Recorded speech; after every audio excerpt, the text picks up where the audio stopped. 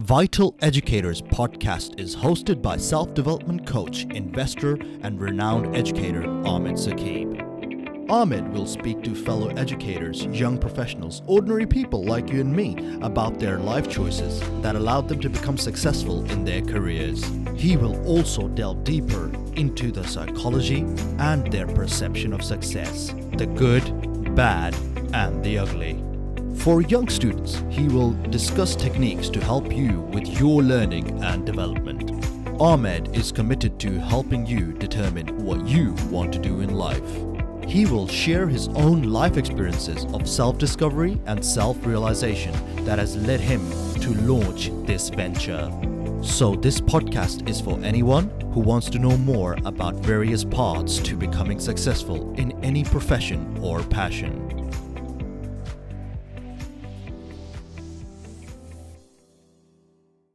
Hi guys, Ahmed here from Vital Educators. So today I have an extremely interesting guest on. She's a postdoc at Purdue University, and of course, she has holds an academic position. Also works in environmental policy as well.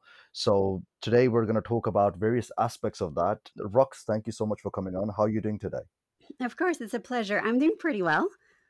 Pretty well. I wonder why is that pretty there? Why aren't you doing extremely well? Why am I not doing extremely well?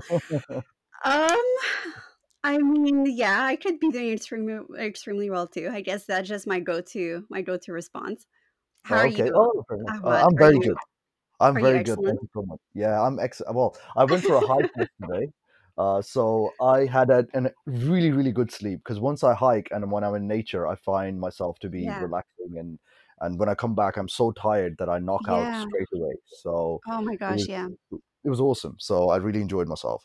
So I know that you hold a postdoc position. So I Mhm. think I'm going to start with core question that my listeners would be interested in, which is Sure. how did you get into the position that you are right now? How did you get, because postdoc position, for those of you who don't know, is a position that you hold after finishing your PhD.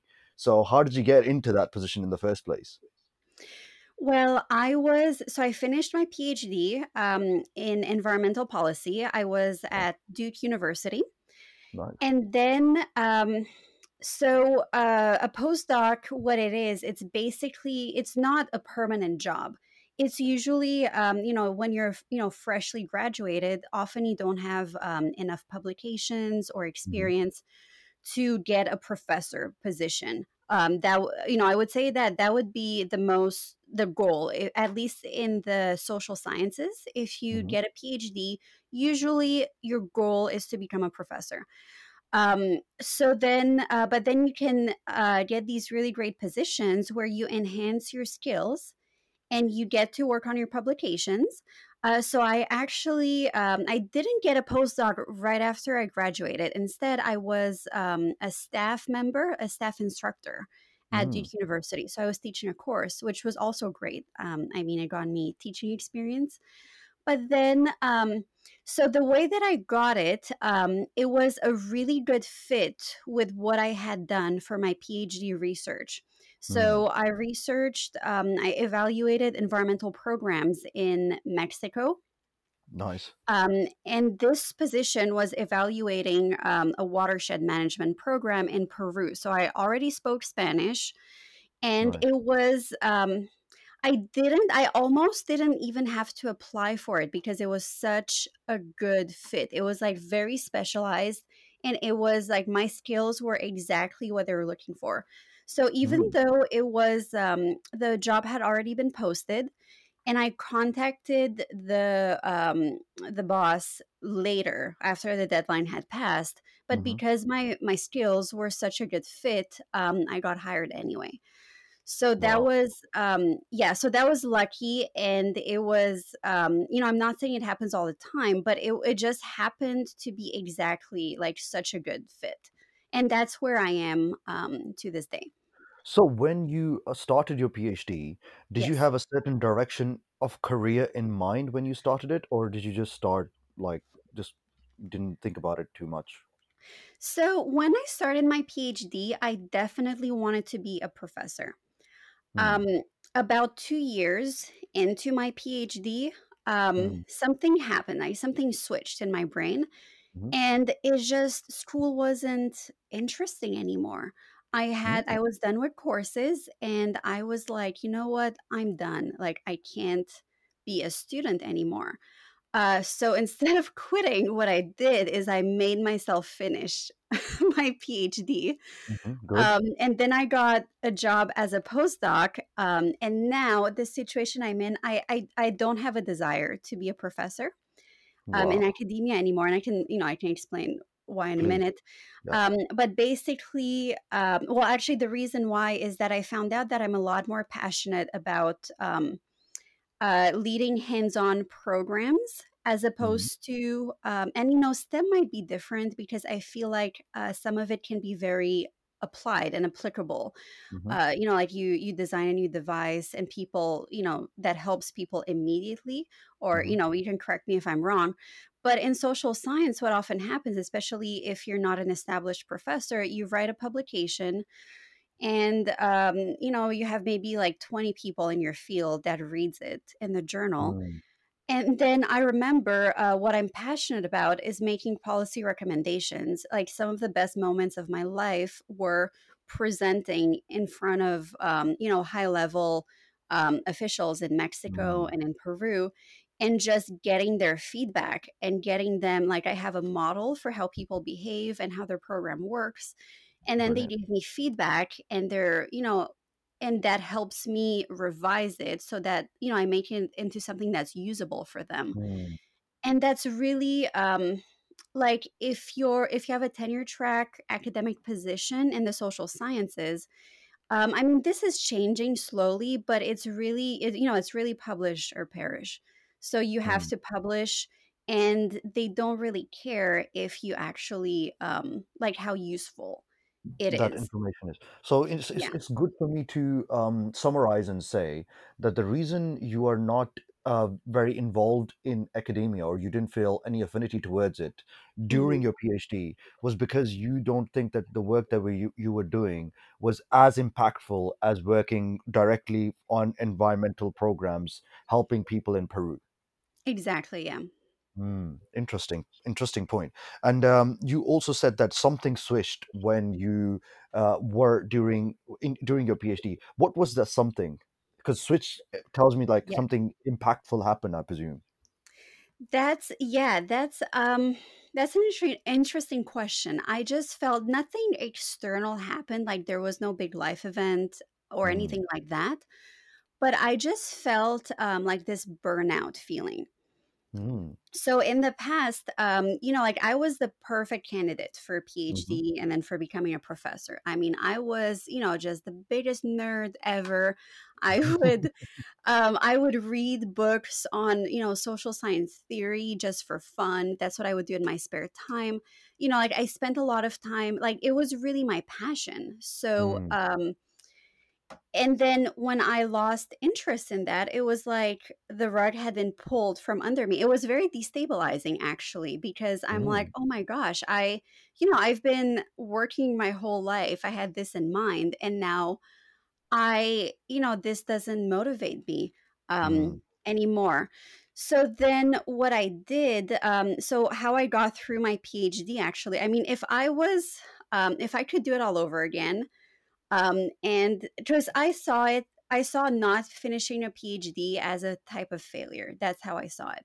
Mm. So I'm like, well, I already have a master's. I could have, graduated after 2 years with a second master's and then Mm. gotten a job. I could have Mhm. done that, but instead I saw it as a failure. So I made myself finish. But what got me through it is I actually created a nonprofit organization within the Nice. university, Wow. and we recruited like student professionals, so engineers, and we had someone from a marketing and business student, Hmm. and we traveled to Mexico where we helped community members. So you have in Mexico, you have very sometimes they're very marginalized communities, but they own vast amounts of forest.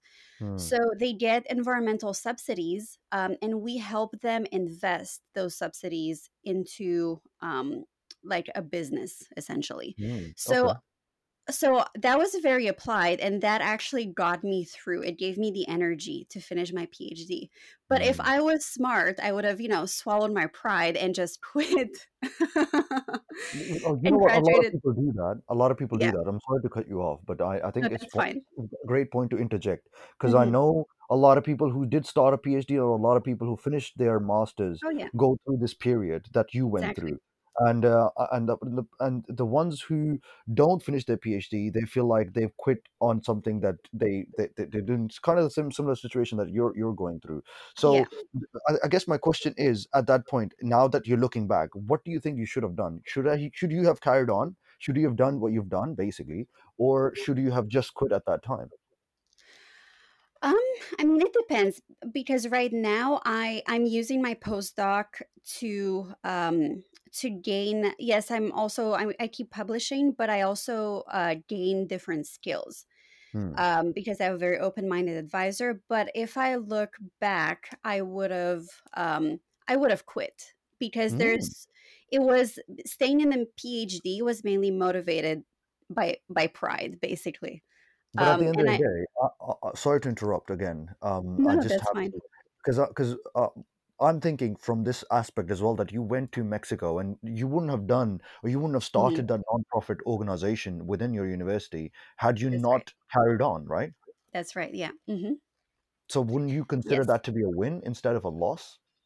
Oh yeah, it's a win. And like I don't think like it's a loss. I do have a PhD which I'm very still very like happy with.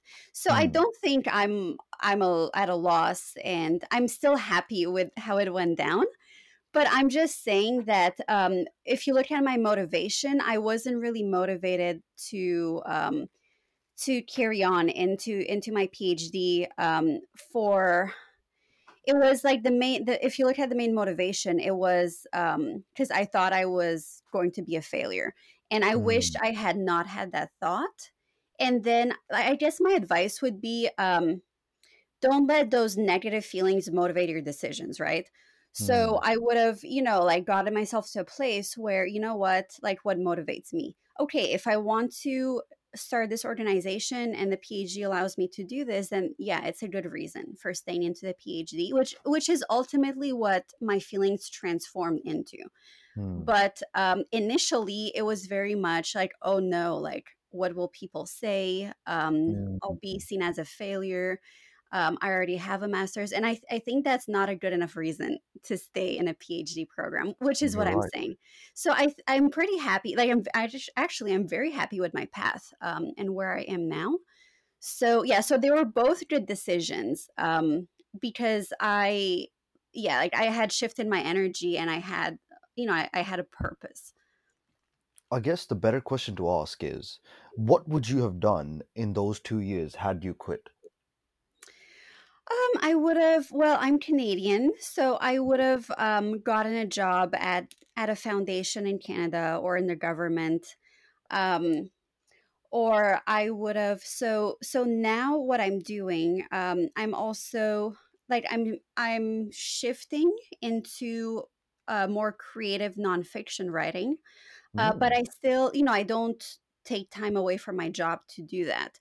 Hmm. So I would, I write, I study topics of inner beauty, and I study historical women who have, qualities that we admire throughout the ages and all that. Hmm.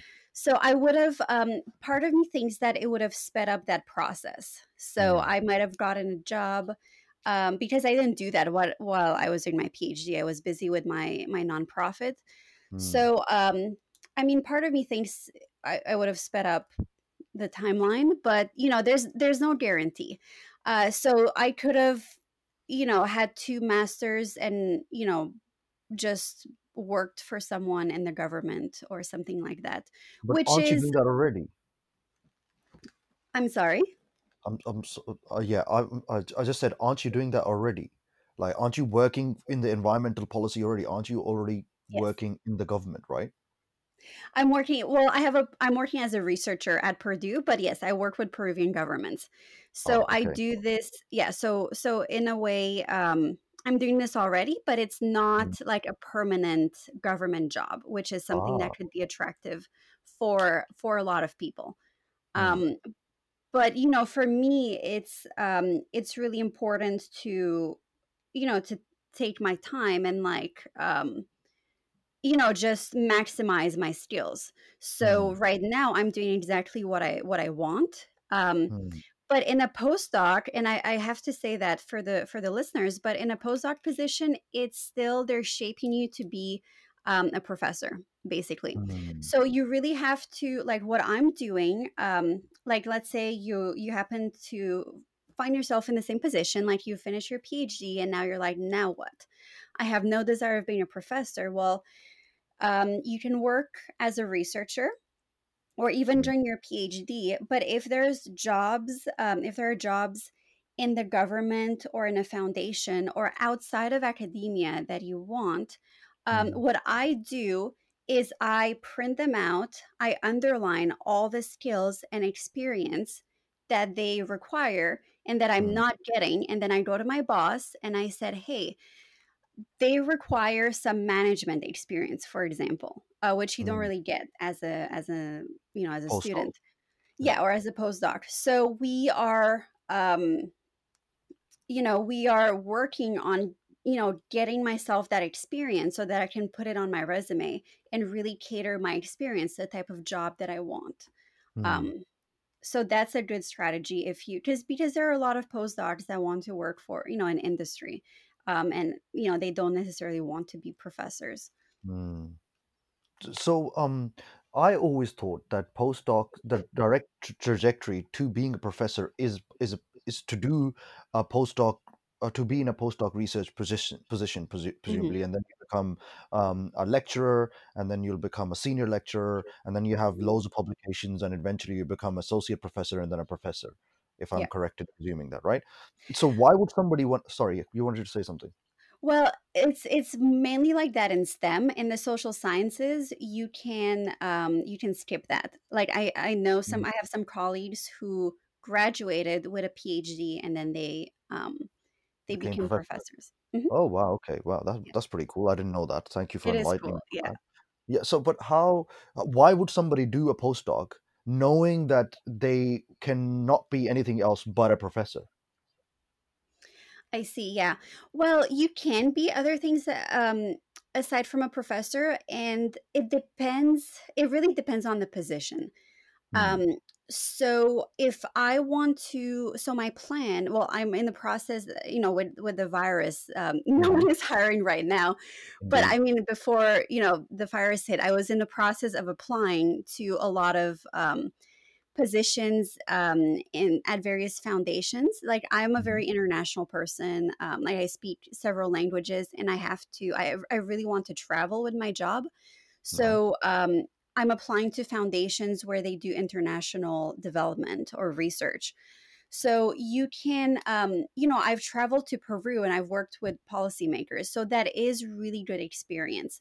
What you will be missing as a postdoc that they might require in Mhm. jobs outside of academia is like program or project coordination and management. Mm. So that's a skill that's missing when you do a postdoc, but you can work with your advisor. Like you can manage some, you know, a group of undergraduate students, for example. You can work with, you know, your boss to make sure you get that experience. So it's not, you know, it's not like it's a bad fit for a job outside of academia, but you have to be very mindful because it is basically designed to, you know, to groom you as a professor. Interesting. Okay. And you were talking about learning about history and understanding women's role in various points in history, and you want to get into that.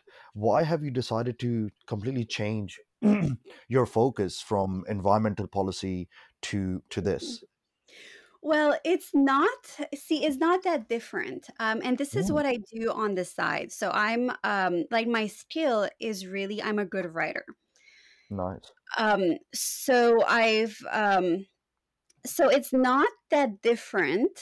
But I feel like my interests have changed from being very academic to being more mainstream. So I Mm. still do research. It still involves doing research on historical figures. Most of the famous ones are actually in France, which I find quite funny. But I'm also, not Wow. surprised at all.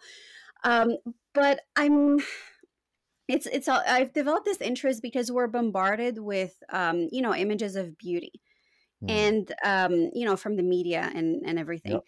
So I've noticed that in especially in academia,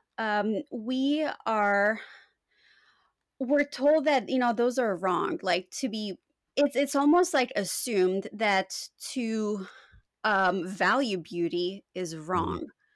And of Mm. course, you have very unrealistic beauty standards, especially nowadays with plastic Yep. surgery that you didn't Yep. have, back then. Hmm. But then at the same time, and this also happens when I travel to different places. At the same time, you you have these standards everywhere in the world and in all the time periods. Mm. Um, but in all these places and time periods, you also have women that really stood out and that have managed to create a beautiful life. Um, Mm.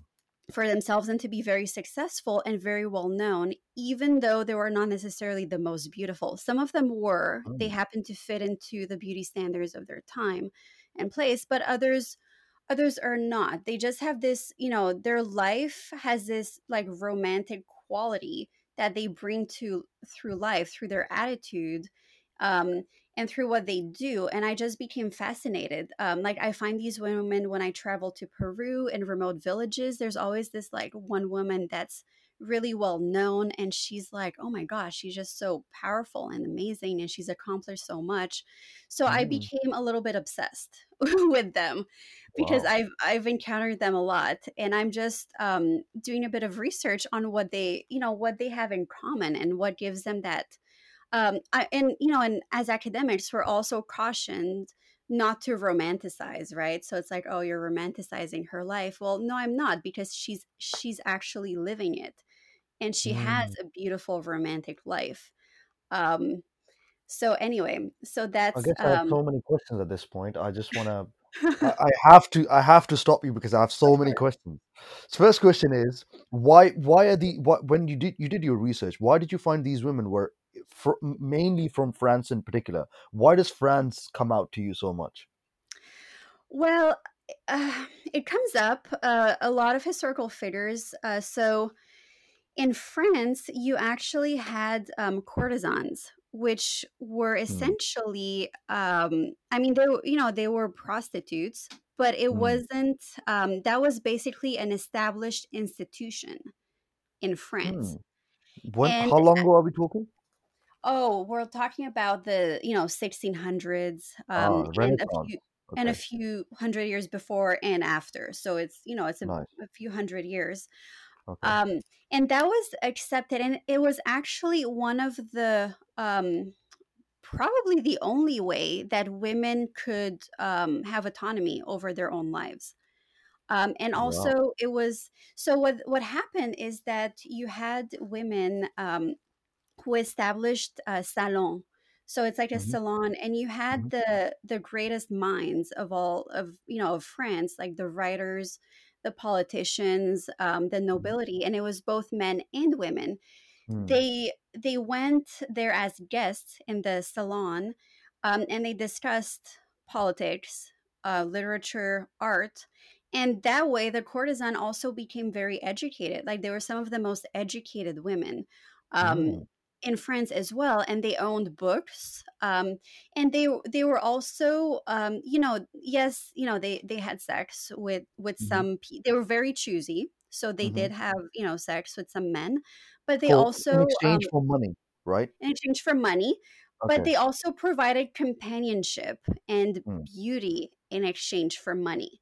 So some men, I mean, there was this very famous courtesan, and later she's known as a philosopher because she later published some books. Her name was Ninon de L'Enclos, Hmm. and she had four types of men. So Mm. she had a wait list for her clients. So she had people that she slept with in exchange for money. she had people that were on a waiting list to get to that level. Damn. Then she had people that just paid to be in her presence. I'm genuinely fascinated right now. I felt like I could, if Right? she was here, I could interview her right now. Right? Wow. I mean, I wish I could go back in time. And then Yeah. she called them her favorites. So she had people Hmm. that she had, intimate relationships with, and they didn't have to pay anything because it was like her, her boyfriends. What the Um, hell? so she had a lot of power And as a hold on. woman. So she was having multiple relationships at the same time. So she was in like Yeah. an open relationship basically with like loads of people. Yes, and she had a rule that she wouldn't date someone for more than 3 months. I mean, paying clients could stay longer, but if she had like a favorite, Hmm. and that man did not pay for her services, he was What's the criteria of being a favorite? I wonder. oh, it was a genuine love connection. Some of these men were, were ugly, they were not appealing, Mm. but she was well known. She said that for her, she loved to love. Like that's what people say Okay. about her. She There's a just loved yeah. just love in general. Hmm. The question I have now is Mhm. that how do you break an emotional connection after that then? Like how do you break That's my how question can exactly. yeah, how can because if you're emotionally involved and if you genuinely love someone for Yeah. like 3 months even, like I can't even picture myself Mhm. ever like as a man. I think it's, and again, I'm looking at conventional standards here. I'd like Yeah. to think that it's easier for men to Mhm. get over a Oh yeah. relationship, for example, than it Oh is yeah. for a woman. Yeah, I'm glad Yeah. that you agree with me on that. So how No, the no, hell I was she doing agree. it over and over again? No, exactly. Yeah, like women have the reputation for getting attached. So I don't know because she lived in the 16 and 1700s. So Mm. we can't ask her what she thought. But okay, so here's my opinion. This woman was on a different level. Like she operated on a different level. Mm. The way she thought, the values she held, like she lived in, and that was a time when like women were burned at the stake for like, Mm. being promiscuous or cheating. But she was, a very famous courtesan, and she had all these lovers, and she was so popular and so adored, like no one dared, she was accused by the queen and whatnot, but I mean ultimately she was fine. But I think these people, like these women, they operated at a different level, and my hypothesis is that it was easy for her to break off her relationship because she was, to her, these men were like mere mortals. Like they didn't provide enough stimulation for her. um she was like a goddess on earth basically, because she had a different understanding of how the world works and what she How do you found. know that? That's my hypothesis. As um in, like, when you say different understanding, presumably yeah. she did some kind of research and she published research. You're saying that you might have read that would have stood Mhm. that would have made your hypothesis probably true. Yes. So it's like being in love with love. Like for her, love was a game. So she had a passion, which was romance, I guess, and sex. Um, Wow. and that's what fueled her. So like some people, they have different goals in life. I mean, some people and many women do want to be a mother and a wife and all that, and Mm. that's their goal. But for her, she was just obsessed with seduction and with living out and trying different things. And it was like a game. And you can't really experiment if you're with the same person for your whole life, I I think. thought you So could experiment a lot easier when we do it with a similar person because you can it's be like, true. It's true, but you that's wouldn't gain that like famous. I don't know. I just feel like for her, what really motivated her in life was to figure out like the game of love, I think. And did she to figure out in the end? Well, yeah, I mean, she wrote, and I'm gonna misquote her because I don't have a quote in Mm. front of me, No, but that's fine. I mean, she said it takes more skill to make love than to go to war, basically. Um, Mm, she well, said something like that. yeah, I think I she wouldn't know. figured something out. And she had a school for people, where men paid a very heavy price to Hmm. learn courtship. Also, Hmm. if you were a gay man in that time, of course, it was not acceptable in that Hmm. time. Hmm. So you go and you go see Ninon, you go see her, you go into her school, and she teaches you how to behave around a woman so that, and of course, this was only men and the nobility. So, you go and you learn courtship, and you learn, so because ultimately you want to get married and secure your fortune and consolidate, families and all that. So I mean, she was open minded. She didn't care about things like that. So it just tells you like um how differently she thought, from the regular people that were around her. I'm so fascinated, yet so confused at the same time. Yet, I have so many questions, but I feel like we're gonna go into a complete tangent talking I about know this Nino. was a very big tangent from the PhD. But I, let s- me I say think, one I thing. think, I think you did a wrong PhD. I really feel that way. You should No, have just. I disagree. Let me say one thing. Is like getting a PhD enabled me to have the research skills and the writing Mm. skills to actually talk and write about this. So So when you write, right? When you write Mhm. about Nino, where do you publish this writing? I really want to read now. Yeah, Well, I want to have you on. I'm going to have you on again. We're going to talk about Nino fully in detail. of I want course, to know about more of these and women. she's not the only one. There's like, Yeah, yeah, yeah. she's one of the most famous. But yeah, so I'm working on it's a book project, but I'm Nice, thinking because it takes a while. So I'm thinking I will post excerpts on social media and good. send it to magazines. But I just right now I'm still in the research phase. But Hmm. I will email you the That's excerpts. awesome. Yeah, Yeah. please do. I mean, I really want to study and understand because, of course, like you rightly said, these women aren't publicized at all. And the most famous woman that I know, obviously, she's a STEM person, was Mary Mhm. Curie because she gave her whole life. Yes. Mhm. You're right. There aren't as many famous women that you hear about especially from that period as well, who've done incredible work of their time. So I really would like to know. And again, my question would be, why do you think she's famous? Why do you think Mhm. people Yeah. should know about her? What Yeah. what what makes you say that people should definitely know about this woman? Yeah, and Marie Curie too. And of course, very different careers, both women, but they all have something in common. Well, they people should know about them because they managed to defy the odds. Because it was at a time where women were not, women belonged in the Mm, home. mm, um and I, as a woman now, like, I don't face the same type of discrimination that they faced in mm, their days, but I still, and not necessarily as a woman, but as a person, I sometimes have a hard time being confident and believing in myself and going after my dreams. But those women went after their dreams, both mm, Marie Curie and Ninon, and mm. many others that are, that are kind of famous now. um People should know about them because they went after their dreams, and that's why they're an inspiration. Mm, that's a very good goal to write a book on, I must say, because I think Yes. women, even today's world as well, are very underrepresented. And but I don't Oh blame yeah, and STEM. patriarchy for that. I don't. I do Yeah. blame historical patriarchy for it.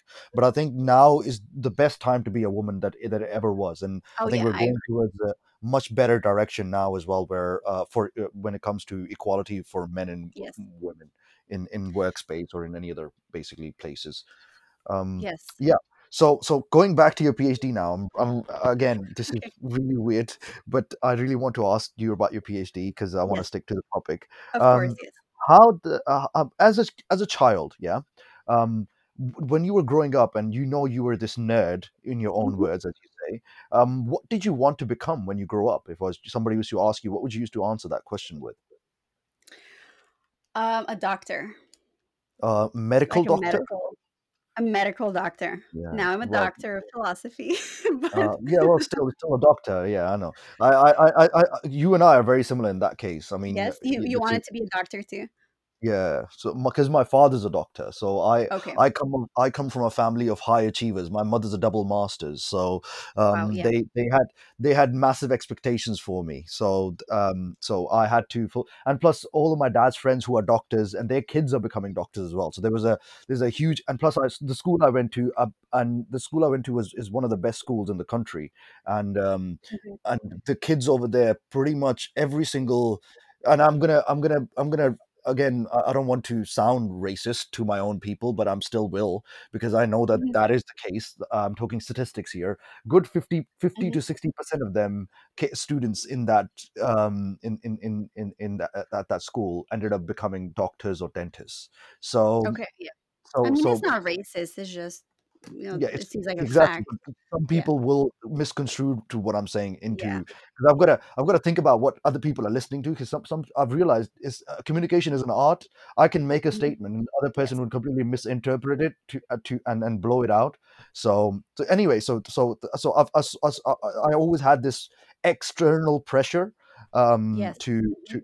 to perform and go towards STEM essentially. And I'm Yeah. not saying that I didn't. I always genuinely enjoyed it as well, but I never really had a strong affinity towards being a doctor in particular. I Yeah. find the vocation very noble, and I Mhm. find the job itself probably fulfilling. I don't know. I haven't really, but I haven't really obviously been in it. But now that I see a lot of my friends who are doctors turn around and say it's too much work and it's very robotic. And there's not a lot of interesting patient interactions and all kinds of stuff. So it makes me realize, Exactly. in hindsight, I kind of ended up making a right decision for myself by not doing it. But Yeah, I feel the same way. Mhm. back to your PhD with masters, I realized after doing a masters, like, well, my masters was basically in a lab, so I was kind of in a lab all that time. And like you, I like traveling, I like understanding different perspectives. My mind is quite expansive in that case. And Mhm. and I hated my masters, and because of that, I think it was a good decision for me to not do a PhD, because I knew if I had to do a Yeah. PhD, it'll actually involve me being in a lab for like 3 years, and it will just kill me Yeah, basically. it's very different from what you do now. You're very social, I guess, and Yeah, indeed. yeah, Yeah, yeah, absolutely. Yeah, that's what I enjoyed. So that's why I think yeah, entrepreneurship really is paying off in terms of doing more fulfilling work, I guess, because finding out bacteria and what it does, and like yeah. postulating that to forming a Mhm. drug, and it takes a very very long time to have a valuable impact. So you can Yeah, spend like 30 years exactly. doing one work, and you realize that it meant nothing because none of that was helpful basically. So a lot of this, like you said before earlier, a luck is a matter of luck. So luck can play a big part in you doing Yeah, more productive and I work. mean, you also have to be a specific type of person because it's very specialized. Mm, So, so even now sometimes I wonder, maybe I should be a professor after all. But I mm, feel like it takes a specific type of person. So, what you said, like people who work in a lab and you see results in 3 years. Well, you have a certain type of person that loves that work. They're mm. just, Obsessed. so what's that? Obsessed. I think Oh yeah, love is they're not the right answer. obsessed. Yeah. Yeah, just like Neil was obsessed with love and sex. Well, you have people who are obsessed with like plant molecules, or you have people like I had a professor, he's very successful, but he was obsessed with understanding like social networks in watershed management and like mapping them on on a map and then talking about it. And then I'm just listening to his talk and I'm like, this is like, I wonder what the point is. Like, it's not that interesting. And you even had a student who asked, he's like, oh, I'm just asking, like, what is this useful for? And that Mm, professor was like, it's like inconceivable to him that other people cannot find it interesting because that's his passion. And he's like, well, what it's useful for, it's useful because that's how it is, that's how the world works, and I've figured out how it works, and I'm telling you, and everybody should know about this. And I'm like, yes, that guy needs to be a professor. I'm not like mm. that. So I'm like That's a that very about, good insight. the women that I'm talking about. So that's like, I mean, things are becoming too specialized. Like life is, you need to work hard. So you might as well choose something that you're passionate about because you're going to have to work hard no matter what. Yeah, the thing is, you were passionate too. It's just that I was, yeah. while you were doing your PhD, you realized this is not the trajectory I want my life to go towards, and that's Yeah. why you made the decision to not basically become a professor. So, I how do you exactly. differentiate between a passion and an obsession? Mm, I don't think there is much of a difference, like passion and obsession. Like it was an obsession for me, but I started, so I grew up, and I don't know, I think it has to do something. Like, I'm going to talk about my personality a little bit. And, like, I think a lot of PhDs can identify with this. But I was very, like, shy and introverted and very, very socially awkward. So it pushed me, like, I was a nerd, like, it really fit my personality. But I started, working on myself. And I'm like, you know what? I'm actually a very friendly and social person. So as I started working on my personality and on my, well, it's not my, the personality, but, the assumptions. And so basically, I'm like, I was shedding away my shyness and my awkwardness, and, like, doing some stuff that were more fun in, like, the extroverted sense, like hanging out with people, sports, all that. As I changed my personality, my interests started shifting from a very specialized academic interest to a more mainstream interest. So, like, Hmm. I feel like the women and love, that's like it's more for a mainstream Yeah, well, audience. idea of beauty you were talking about earlier is Yeah, very mainstream. So yeah, absolutely. it's very mainstream. Yeah. So my interest actually shifted towards more, like, I guess, popular. Like, as I started becoming more popular, and I'm doing, like, quotation marks, like, I started having more friends, engaging more with the world, my Hmm. interests mirrored my personality, which I Hmm. find very, very fascinating, because I Hmm. thought, I'm like, no, doctor. Then I realized I have a skill for writing, so that's why I went into social science. But I'm like, still, I'm going to be a doctor of philosophy. Hmm. um but then that changed. Interesting. So that wow. So you're essentially saying is that the type of interest you have Mhm. affects the type of personality you have. Or vice versa. Yeah, like, it was, I Mm. don't know what affected what.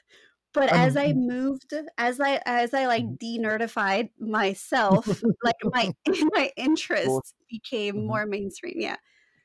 For It's those interesting. listeners out there, by the way, you can be an extrovert and you can be a nerd. Absolutely. I'm a proud nerd and I'm an extrovert. I'll openly say that, okay? By the way, for those of you feeling left out Yes, I listening to this, agree. Yes, yeah. yes, that's But important. my And you're question is, still Oh, go ahead. sorry, yeah, my question is that what made you want to do all these things? Was it because you were like, oh my god, I'm too introverted, I need more friends? Or was it like, hmm, I'm sitting here, I'm not doing anything, I'm bored, let me just read about Nino, and then next thing you Uh-huh. know, you're an extrovert all of a sudden. Well, I'm still not, like, I'm still introverted, Oh, like, okay, that fair enough, hasn't, my core of who I am hasn't changed. fair enough. So, but I'm just saying, like, my activities are more, I've incorporated some extroverted activities into my life. Hmm. So what happened is that, like, when being introverted is not the same thing as being shy. I feel like you can, there's it's not like a flaw to be an introvert Hmm. or nerd or anything like that. The problem is that there's a big correlation between um, being very academic and introverted, and then being very, Nerdy. like, reserved and stifled and shy and miserable. Therefore, because you're like, when you're shy, like I was, like, I couldn't even go to the checkout counter, like the cashier, Hmm. or ask for, a drink order, at Starbucks, for example. I had to Wow. rehearse it in my mind, like, oh my god, there's a person, I'm going to talk to this person, here's a script that I have to rehearse. Is Like, this that's social how bad anxiety? I'm sorry. Is this social anxiety? Yeah, I think it's social anxiety. I was, like, very socially anxious. Hmm. And we're talking, I mean, it's been, over 10 years ago since I was like that. Like, it took a while to get out of that. But like, that's, for example, and that's how I was in high school. Like, I needed to have a script if I was going to make a phone call and talk to a person on the phone to ask about store hours, for example. Or if I was going to leave a message on an answering machine, I needed to have a script because I could not just talk and improvise. It was terrifying. So how the hell did you become this person that you are today? Like right now, you're improvising. It's not like you're as Yes. soon as I'm asking the questions, you're freezing time and you're writing everything down. Okay, what did he ask? Let me just research that. And No, then yeah, I'm you're totally improvising. Yeah. wow. So, I mean, I'm trying to remember. You just have to let go. It's like you you have to, it's almost like it has to become so, for me, like, and I feel like a lot of people were motivated by pain. So you have to realize how unhappy you are, like I did. I'm like, oh my god, I am so unhappy. And then and then you go through like a period, which in my opinion, it was like kind of, it was hell. Like it was not fun at all. But you try to assert yourself. So like you overcompensate. So I was very quiet. All of a sudden, I started speaking up. But of course, since I had no experience being really like socially adjusted, it came across as too aggressive, right? But you have to. It's like, and that's why, like I never judge people. Like if someone comes across as like awkward or shy or aggressive, it's like, it's really hard for me to judge them because I'm like, well, I've been there and that person is like going through something, and they have to figure it out. So, so yeah, like you have to make yourself speak up and you take baby steps. It took a lot of courage, but I went to like a speech class, kind of like a Toastmasters, but not quite. Um, so that helped. And I was mortified the whole class. I was like, I'm like, oh my God, I'm going to speak in front of an audience. But then I did it and I felt really good about myself. So you have to do the thing first and then you get more self esteem and more confidence, basically. Wow. So you're talking about earlier you mentioned something about f- oh yeah, you said you weren't happy. Okay, that's what Yeah. you said.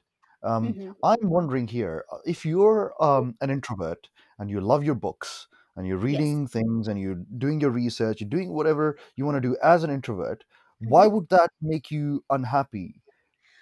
Oh, To that's, propel you, sorry, let me finish my question. To propel yeah, you go. to say that I need, basically I need friends in my life, so therefore I'm going to become an extrovert. I'm going to try to do something that is out of my comfort zone.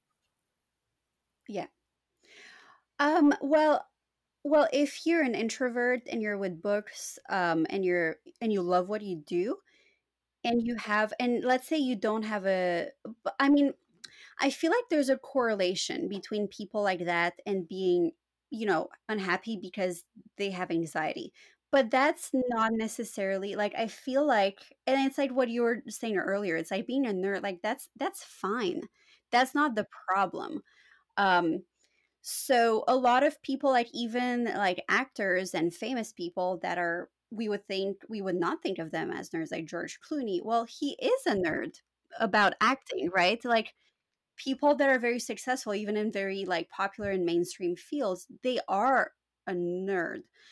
The problem is that I feel like people with social anxiety usually choose those activities and they choose their books, um, because they don't feel like they have what it takes to not do that. It's like for lack of other options, and there's nothing wrong with that.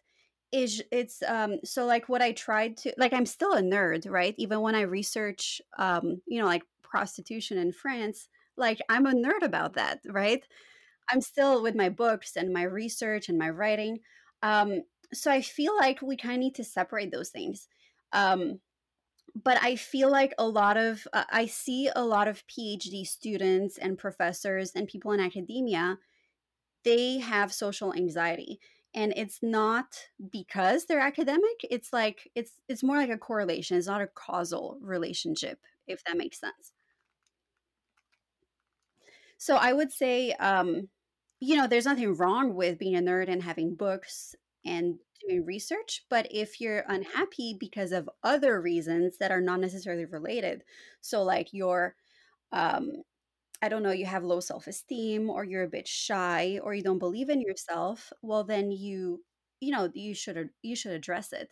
And for me, it changed my interest, but I don't think I think um, you have very successful professors that are you can still be in your field and overcome your shyness and still be a professor and still be a doctor or in STEM, or do what you do. It's just that for me, it just shifted, and I can't fully explain why.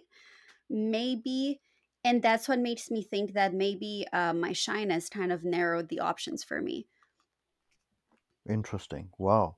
And then, so the whole debacle, or I said the whole adventure that you went on, is basically to increase the options that you have in your life, essentially, right? And go towards the things Essentially, that yeah. you want to go towards. Nice, nice. I like it. I like it. Yeah, essentially. Okay, so you talk earlier. You talk about your PhD, and you Hmm. said you went through a burnout phase. So Yes. talk to me about the fact that first things first, you actually enjoyed Hmm. doing what you were doing. Yes. What is it like being a PhD student that caused you to be completely burnt out? Um, well, it's a lot of work. Hmm, And I don't know exactly what caused me to be burnt out, but what happened, so I went to undergraduate and I did my bachelor's program and master's program in Canada. And nice, I was at the top of my class, like nice. in I in can Canada. imagine. Just by talking to you, I can imagine. Oh, really? Yeah, yeah, Thanks. definitely. You're the and again, I'm not the psychologist, but you're the type of personality you have is that you know what interests you, Yeah.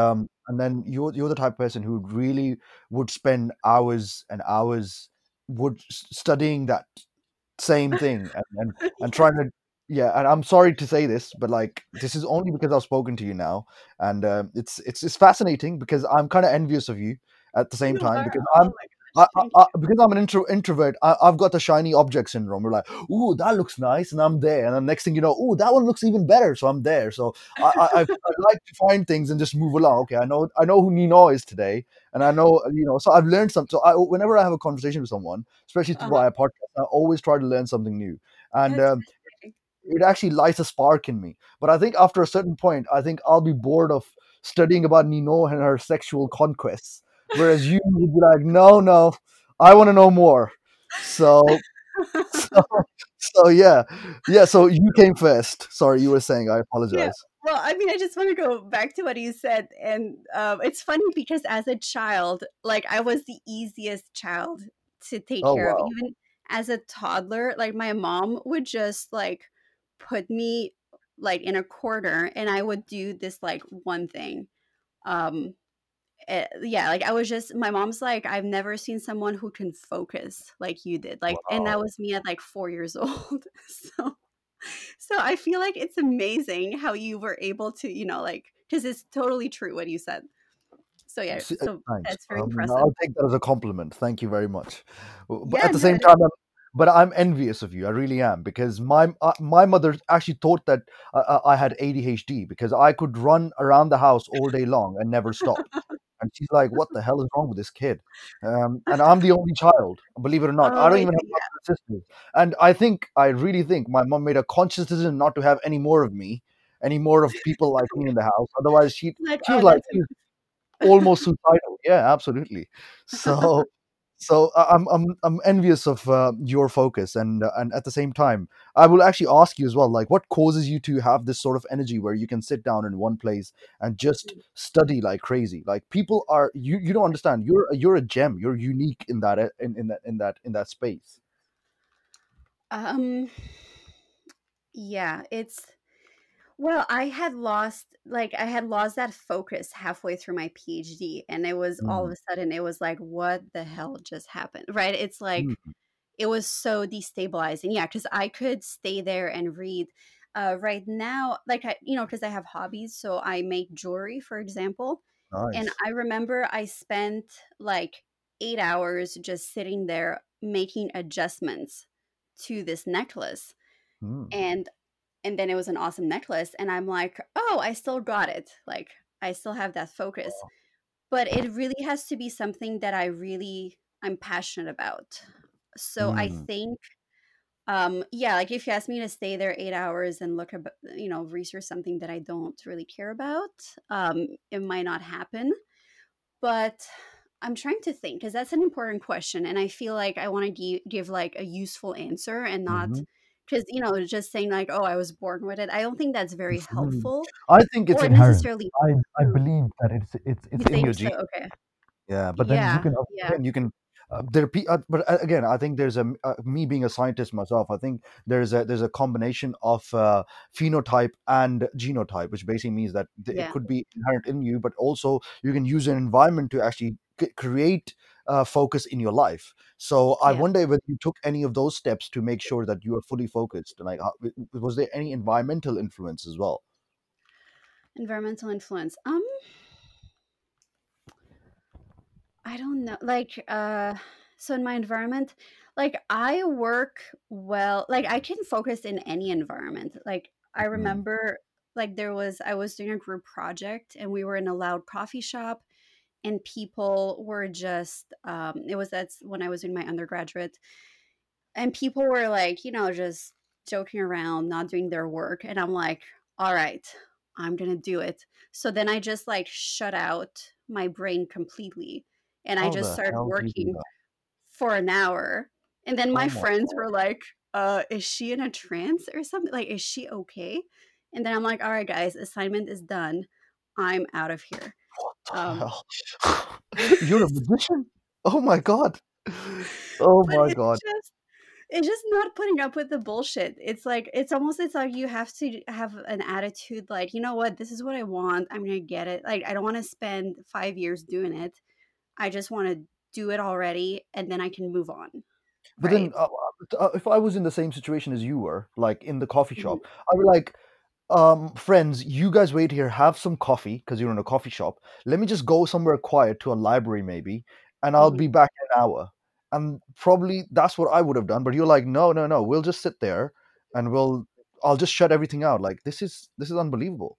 This is something inherent, definitely. But it's like I didn't even hear the noise. Like I just it's like when you're meditating, I guess. Like it's funny Mm, because I try meditating and I'm not very good at it. But then when I do, but then I can focus in like other contexts. So interesting. it's like that time, those times where you're so absorbed in an activity, Mm, and mm, then like 5 hours, or maybe not 5 hours, but like 2 hours go by, and you're like, oh my gosh, look at the time. I can't believe I spent like 2 hours doing this. Like you mm, lose track of time. mm. Like that's what Oh that's yeah, what it yeah. is. Yeah, And you normally I know it's called a flow state. That's what the it's called. flow, right?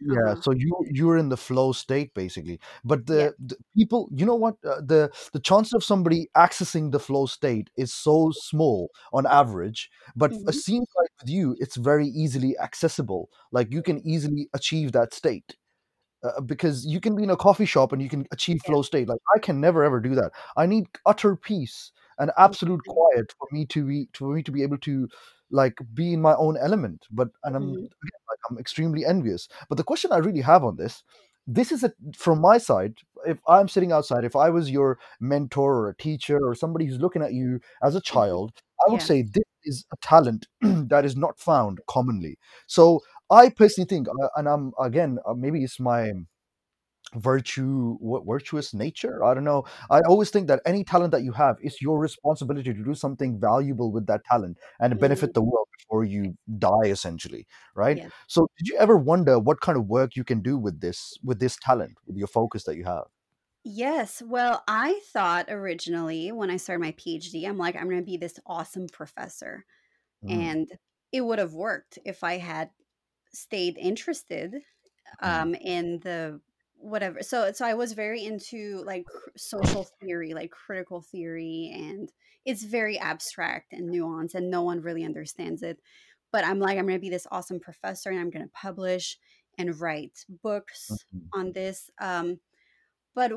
But now I've lost interest in that. So what I bring to the world now is well, it's with my creative nonfiction writing, stories about mm, women.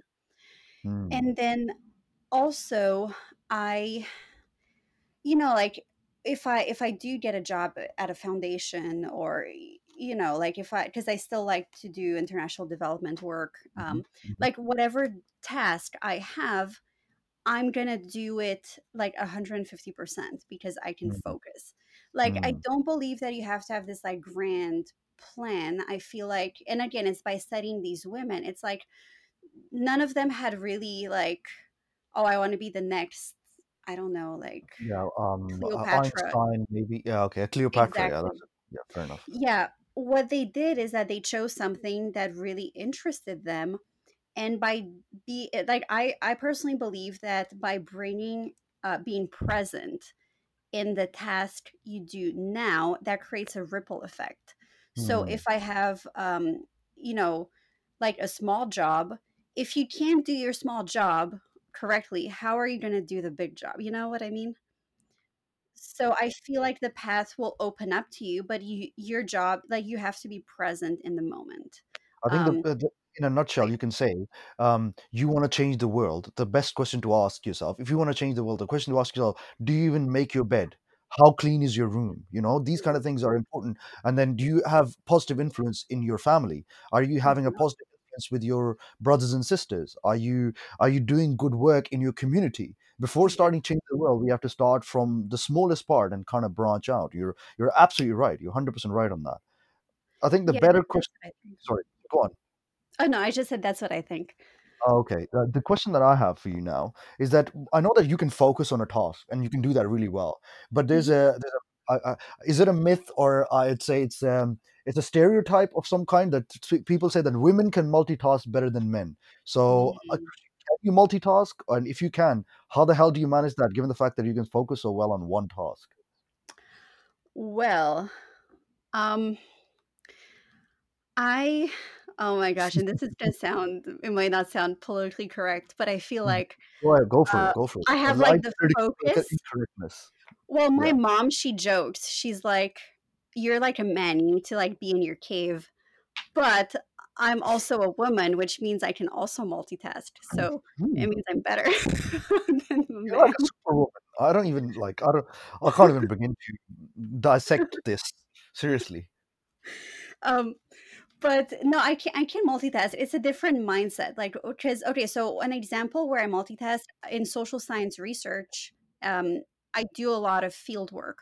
So I'm thrown, like I fly into this remote village that has issues with the government and with watershed management. And I just it's constant problem solving and thinking on your feet and approaching strangers and asking for directions and asking if I can interview them and record what they're saying and explain my study. And then it's like you network and you meet people. Um, and of course, in different countries, also when you travel, like things always go wrong, right? It's never as planned. So I can multitask. Um, like I can have a conversation. Like I'm really good at translating. For example, from English to Spanish. Like in my household growing up, I think I'm very multitask, uh, very able to multitask when it comes to languages and communication. And I think that's because I grew up in a trilingual household. So I was born in Romania, but my parents immigrated to Canada when I was 4 years old. And then I went to French school, like school in French. And then English is really like my third language. And then I learned Spanish. So I can very easily like communicate ideas. Like I can understand what someone is saying. I can read body language. So I'm always like the connector and the translator in the group. And I feel like that's very a like a female quality, like multitasking communication. So I'm I'm very good at that, but I think it helped, like the fact that I was trilingual from, Mm. a very young When you age. say I think it really trilingual, you can speak English, Spanish, and French, right? and Romanian. So that's isn't that quadlingual? Because you're four of them. Oh, yes, yes, but I grew up like Spanish I learned later. So I grew up speaking French, English, Romanian in the house.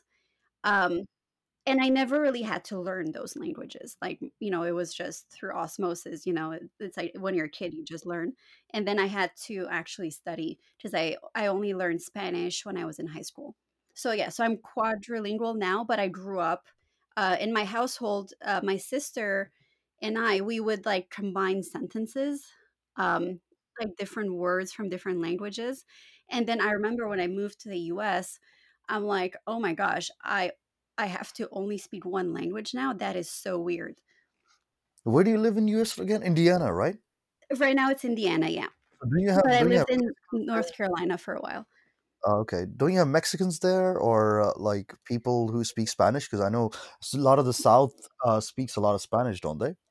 Yes, here in my city, so I'm in West Lafayette, Indiana. We don't have very many. I mean, not enough that I can practice with. We have international students that I can speak Spanish with, but usually they want to speak English because they're here for this reason, right?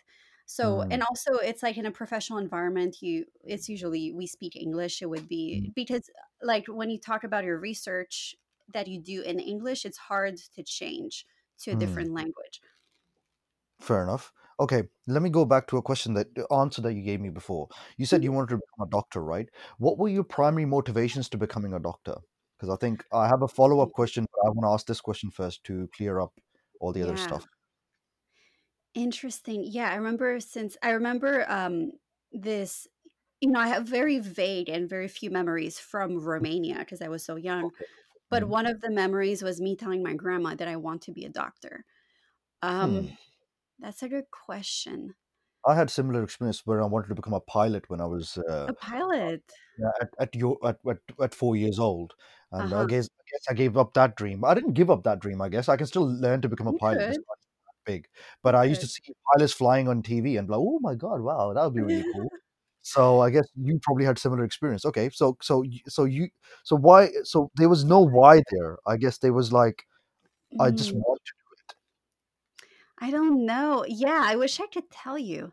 Maybe, and maybe this I'm just speculating. I don't know, but my family was very like overprotective and cautious, do it. which means that every time I had a cold, it was like, oh my God, the child is sick. So I Mm, think I came in contact with doctors mm, a lot.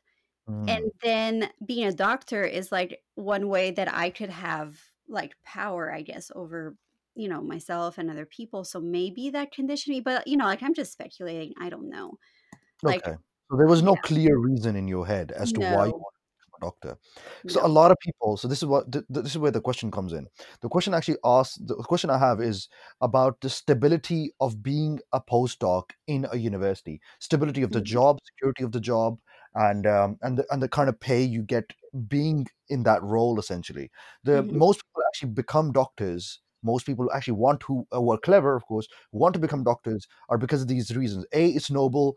B, the job is Yeah, stable and secure. Three, you're making an impact by obviously delivering healthcare to people who yeah. need it essentially. Mhm. So if I was to ask you the question, obviously most people become doctors, and I'm gonna ask it in a way. Most people become doctors because they their parents think like, okay, okay, my kid's going to be rich, and the Yeah, kid also thinks that too. Well, I'm going to be rich basically because yeah.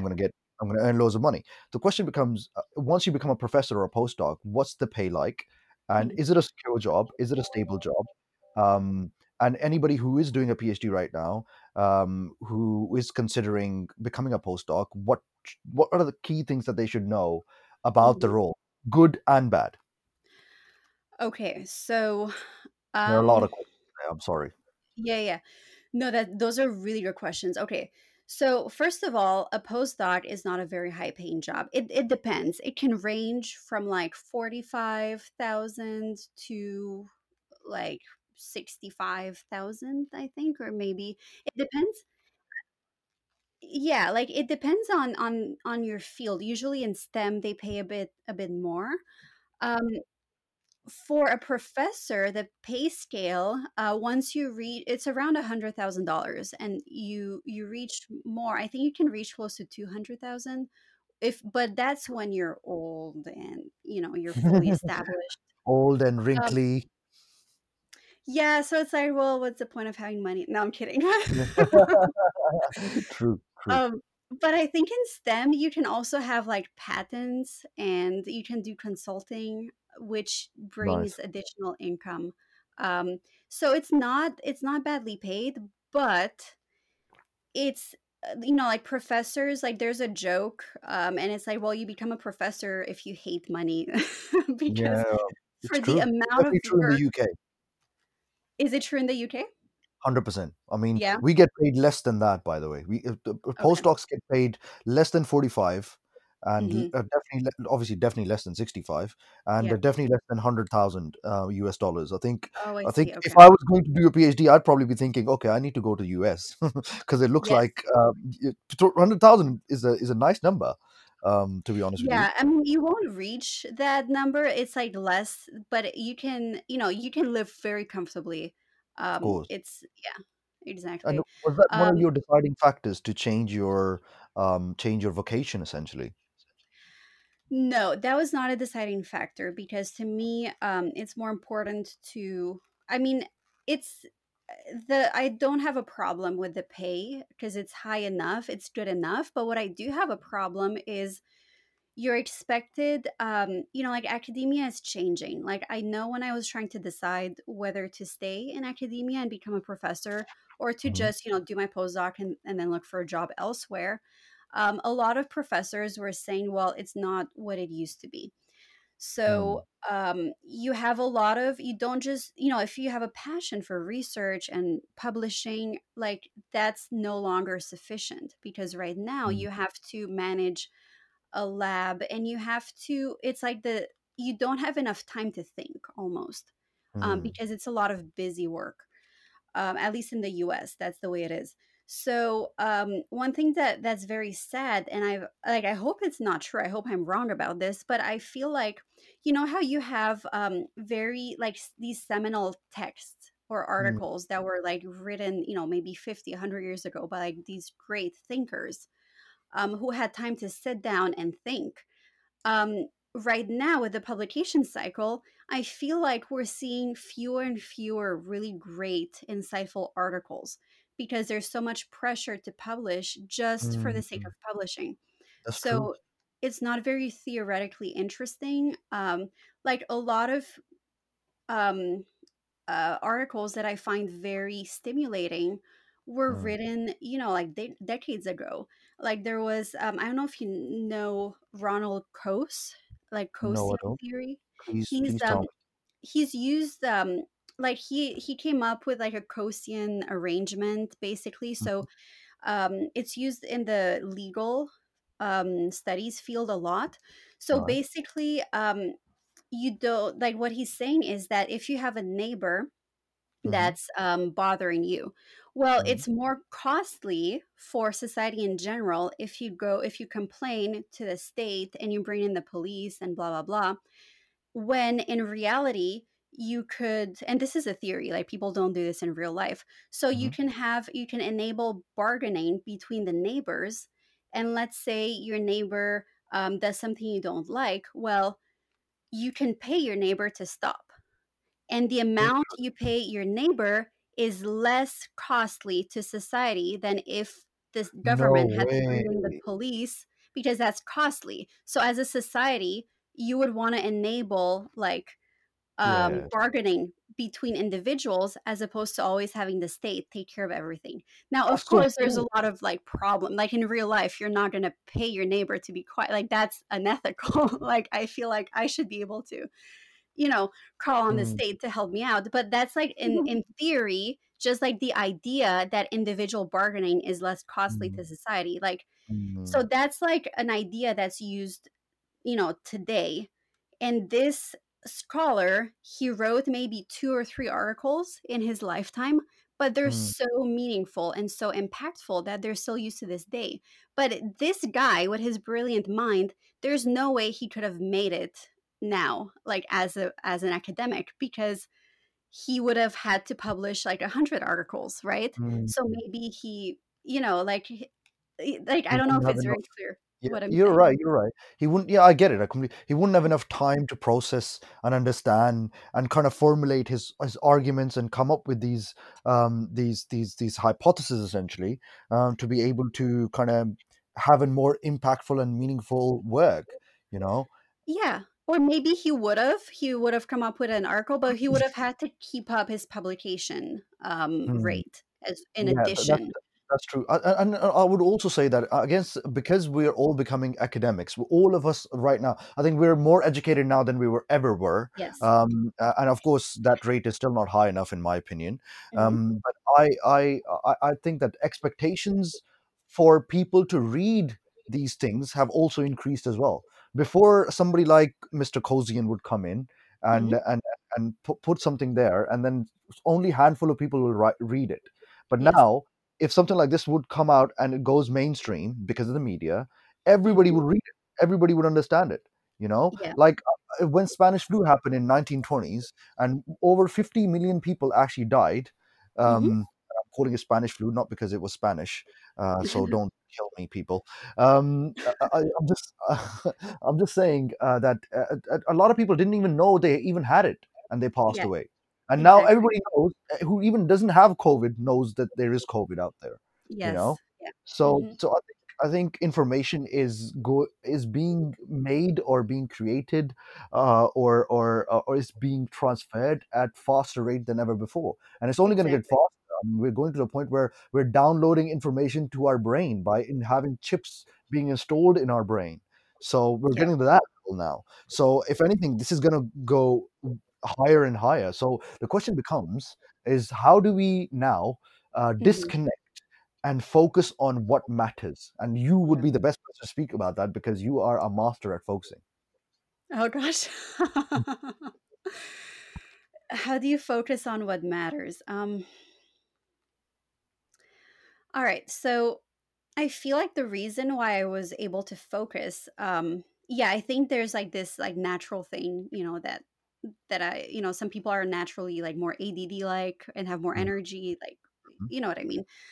But then I think I always had this self belief in myself that I can do it. I can solve it.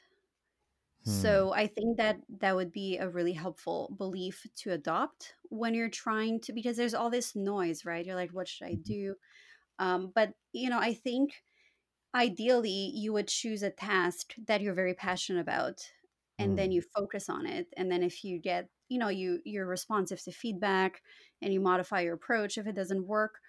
Um, but no matter where you are right now, just like try to like immerse yourself in the activity without resisting it, basically. Love it. And even Love it. if it's boring at first, Persist. it's like just push through it, and that's Mm. how you reach like that flow, and like your mind then is like, okay, I trust you, so I can like go to sleep. And then 2 hours later, like you're like, oh whoa, I've been like cleaning my bathroom for 2 hours, but it's awesome, Wow. because it happens when I clean too. Well, that's what there's an actual theory on this as well. I can't remember the name. It says that you need to do more tasks that are boring. When more boring Mhm. and menial tasks that you do, Mm, more you develop this thing called resistance, essentially, mhm.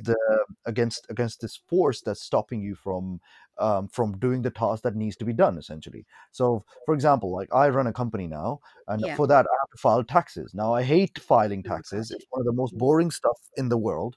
Um, but I know that it's one of the tasks that needs to be done. And Mhm. because the fact that it needs to be done, otherwise I will have no company, is the motivation Right. factor for me to carry on doing this over and over again. So, so I think creating that also allows you to focus on the things that needs to be done. But then again, the question then becomes like, how do you determine what matters? Yeah. And again, Yeah. I'm going to end up becoming philosophical now. This is going to end up becoming going into another trajectory. But again, I asked you a question earlier, Yeah. which I haven't got complete answer for. What are the things? What are the key things that Mhm. you messages that you would have, or qualities that you think a postdoc should have in order to Mhm. be a successful a Yes. professor or a postdoc person, Yes. basically? Yeah, in any job, in your postdoc, in your professor, or if you don't want to be a professor, yes. Yes, okay. So, oh, there's so many things, but Wow. um okay, as a postdoc, um you're a fresh, student. Like you're fresh from your PhD basically, like relatively speaking. So, often people still act like a student in their jobs, but Mm, that's wrong because as a postdoc, you've earned your PhD and mm, you're a peer. You're on the same level as the professors. You're on the same level intellectually as your boss, you mm-hmm, know. But a lot of people still act like students in their postdoc, and those people are not going to get jobs as a professor. They might get jobs, like outside of academia, maybe something lower paid, but I see a lot of people as postdocs in my, not necessarily in my department, but just like, in the university. So mm, they go, like, as a postdoc, you still have an advisor that's your boss, but it's not the student advisor relationship. It's very different. They're more like your boss, which you would have anywhere. So a lot of postdocs, instead of taking ownership of their own ideas, they go to their boss, the professor. It might be like an associate professor, a full professor, and mm-hmm. they expect the professor to tell them what to do. Um, Interesting. and as a student, I never, like, I always had my own ideas. Like, I remember I've even like argued with professors until they saw things my way. But I'm like, and I'm not saying you should argue. Like, you should definitely listen to feedback because they have Hmm. more experience than you. Hmm. So, but at the same time, you shouldn't behave like you're a student and you're waiting for the professor to give you a task and That's a then you great do point. it. And you're like, oh, is this good? Is this good? No, no, no. Like, you know what to do. Um, Take and ownership. take ownership. And how do you know this is happening? Well, a lot of postdocs, they complain. They're like, well, my boss told me one thing and then they told me something that's completely opposite. The Mm, next week we met. That's not always, but that can be a sign that you're not taking ownership and you're just going with the whims and limited, memory of your mm, boss. That's a sign. If that happens to you, like, I've never had that happen to me. Like, I've never had a professor be like wishy-washy on me because I had very clear ideas that I made sure to communicate to the professor. mm, um, and it was always clear. mm. So I never had that issue, but a lot of people complain about that. I've had that um, problem. I've had the. I mean, you've I'm a victim. Not victim. you're a I'm the victim of that. culprit. I'm the culprit. Sorry, I'm the culprit. Because I was expecting my professor, my supervisor, to tell me what to do next, basically. But Yeah, this was when I was doing my masters, and what, because and plus maybe because I didn't enjoy what I was doing in the first place. I yeah, was just expecting him to tell me because I was like, exactly. what am I supposed to do? But you're absolutely right, and that is very valuable because I remember because now that you talk about it, I remember people who were doing better than me, who I looked up to as well. Yeah. And they were very they used to take control. So Hmm.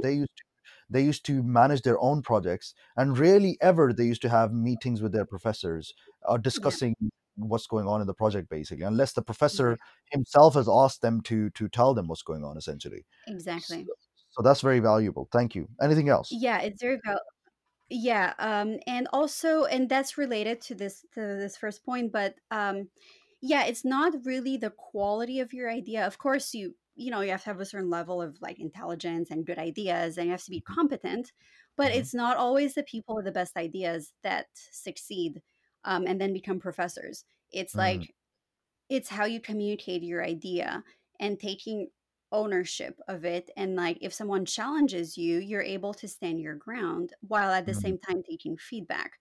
Because I remember, I always had clear ideas, but sometimes I was, shy, and I that created a lot of self-doubt in me, Mm, and meanwhile you have someone who's more at ease in front mm, of, in front of people, and I'm like, oh my gosh, they just said something that's really like inaccurate because I've done more research, I've put in, more hard work, but yet they take all the credit because they're mm, confident. So I think confidence in your ideas, like just like, you don't have to have the best, you don't have to have researched that topic for 10 years before you can speak confidently about it. Just mm. own it. Which, is very similar to what I said before. But Of course. that's like another thing. And then a third thing would be, um like have a life outside, like have hobbies.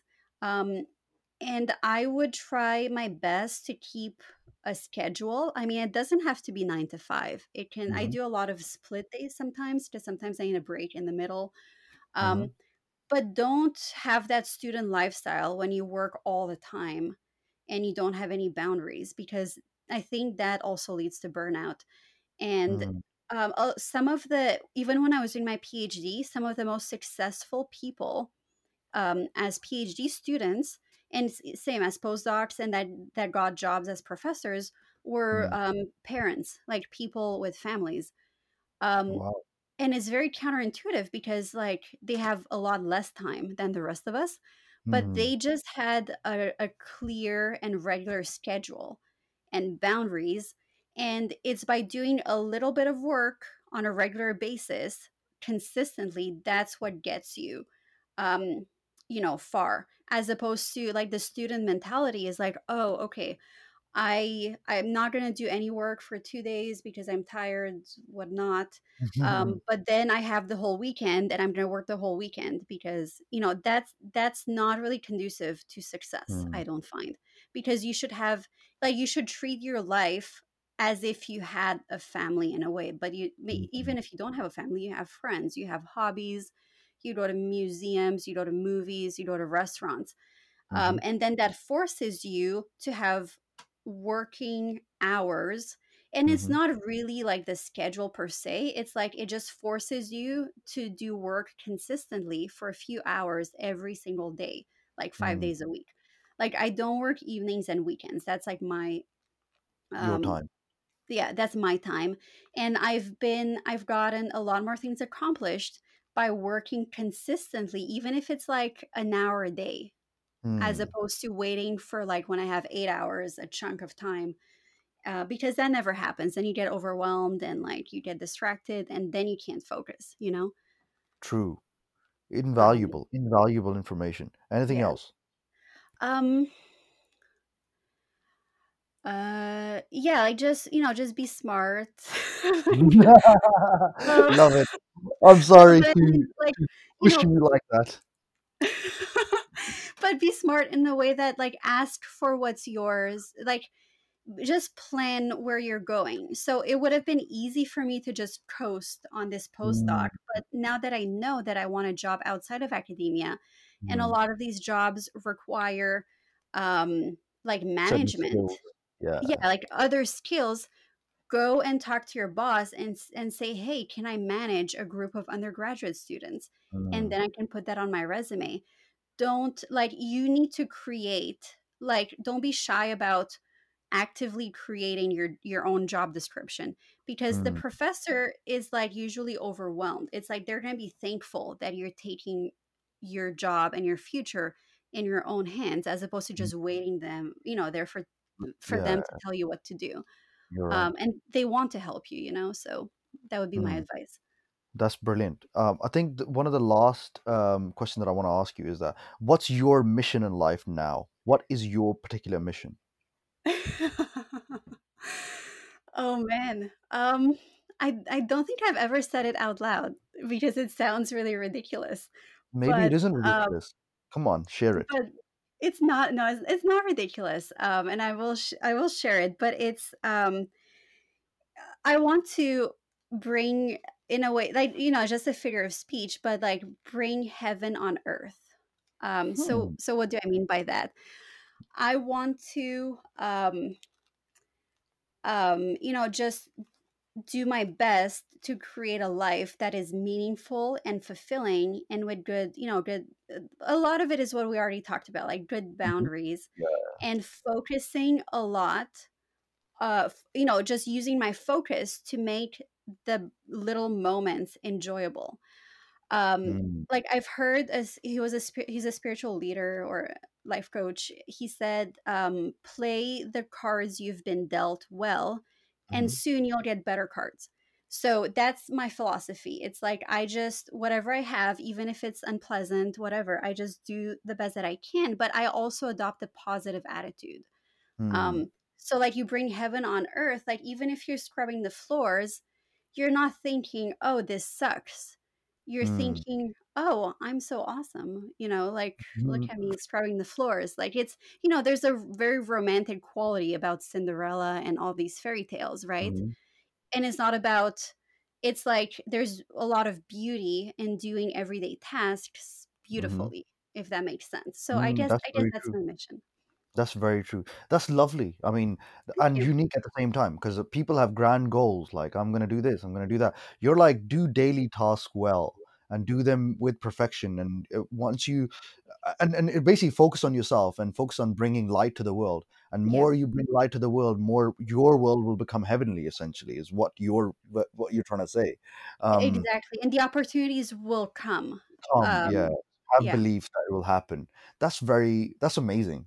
And I don't know what to say. I'm honestly, such a fascinating conversation. I really appreciate you giving me an hour and 30 minutes of your time and telling me all these amazing things. And had such a good time actually learning about so much, from Nino to um, how to do a PhD essentially, and how to kind of to have management skills to install watersheds in Peru. So honestly, it was and cozy and arrangement. Like, this is unbelievable. I've made loads of notes, and it's been such a fantastic conversation. And thank you so much for coming on. I really appreciate it. And you know what? I even, just by talking to you, I already know my next topic for my podcast, which will be with yeah. What you, is it? if you don't mind, which will be Yes, to talk about historical women yes. in history, basically historical women in I history. would How love that. Oh my yeah, gosh, and- yes, yes. yeah. So we And we it's talk been about such that. a pleasure. Yeah, it's been Always a such a pleasure. pleasure talking to you. And it happened again. Like, time flew by. I look at the time Yeah, bar and I it's already an hour and know. a half. So yeah, so thank you so much. Yeah, like, Always a it's pleasure. fun because I can, like, you can talk about such a wide range of topics, which is Mhm. really interesting. I think I realized when I started the podcast is that no one person is just that one person, if you know what I mean. Like, Right. your Yeah. job is not you, you are, there's so many multifaceted people in the world who, yes, they do their job really well, but they have Yeah. something within them, just like you're an Mhm. all, look at the, I can create like Rux version 1, Rux version 2, Rux version 3, Rux version 4. You know what I mean? Like, you have so much to offer to this world. Yeah. And it's kind of sad that once you do your PhD, like you were talking about specialism earlier, you become so Mhm. specialized that you can't talk about anything else because It anything is else true. wouldn't matter. And Yeah. that's really sad. And I think, like, what the work that you're already doing and the work that you do in your own time, like making jewelry and studying these women, is incredible work, and it should be highlighted, and people should know about it. And that's why I guess the flow of the podcast is always quite, I would say, generic in a sense, Mhm. and not very very specialized Right, as yeah. well. Mhm. So that's why the questions kind of bounce from one point to another point. But I really appreciate you coming on, and honestly, such an enlightening experience, and I'd love to learn more from you. And yeah, I'll see you in the next one then. Yeah, yeah, thank you so much. Always a pleasure. Take care. Bye. This was Vital Educators Podcast by Ahmed Saki. Hope you enjoyed. Please follow or subscribe for more content every week.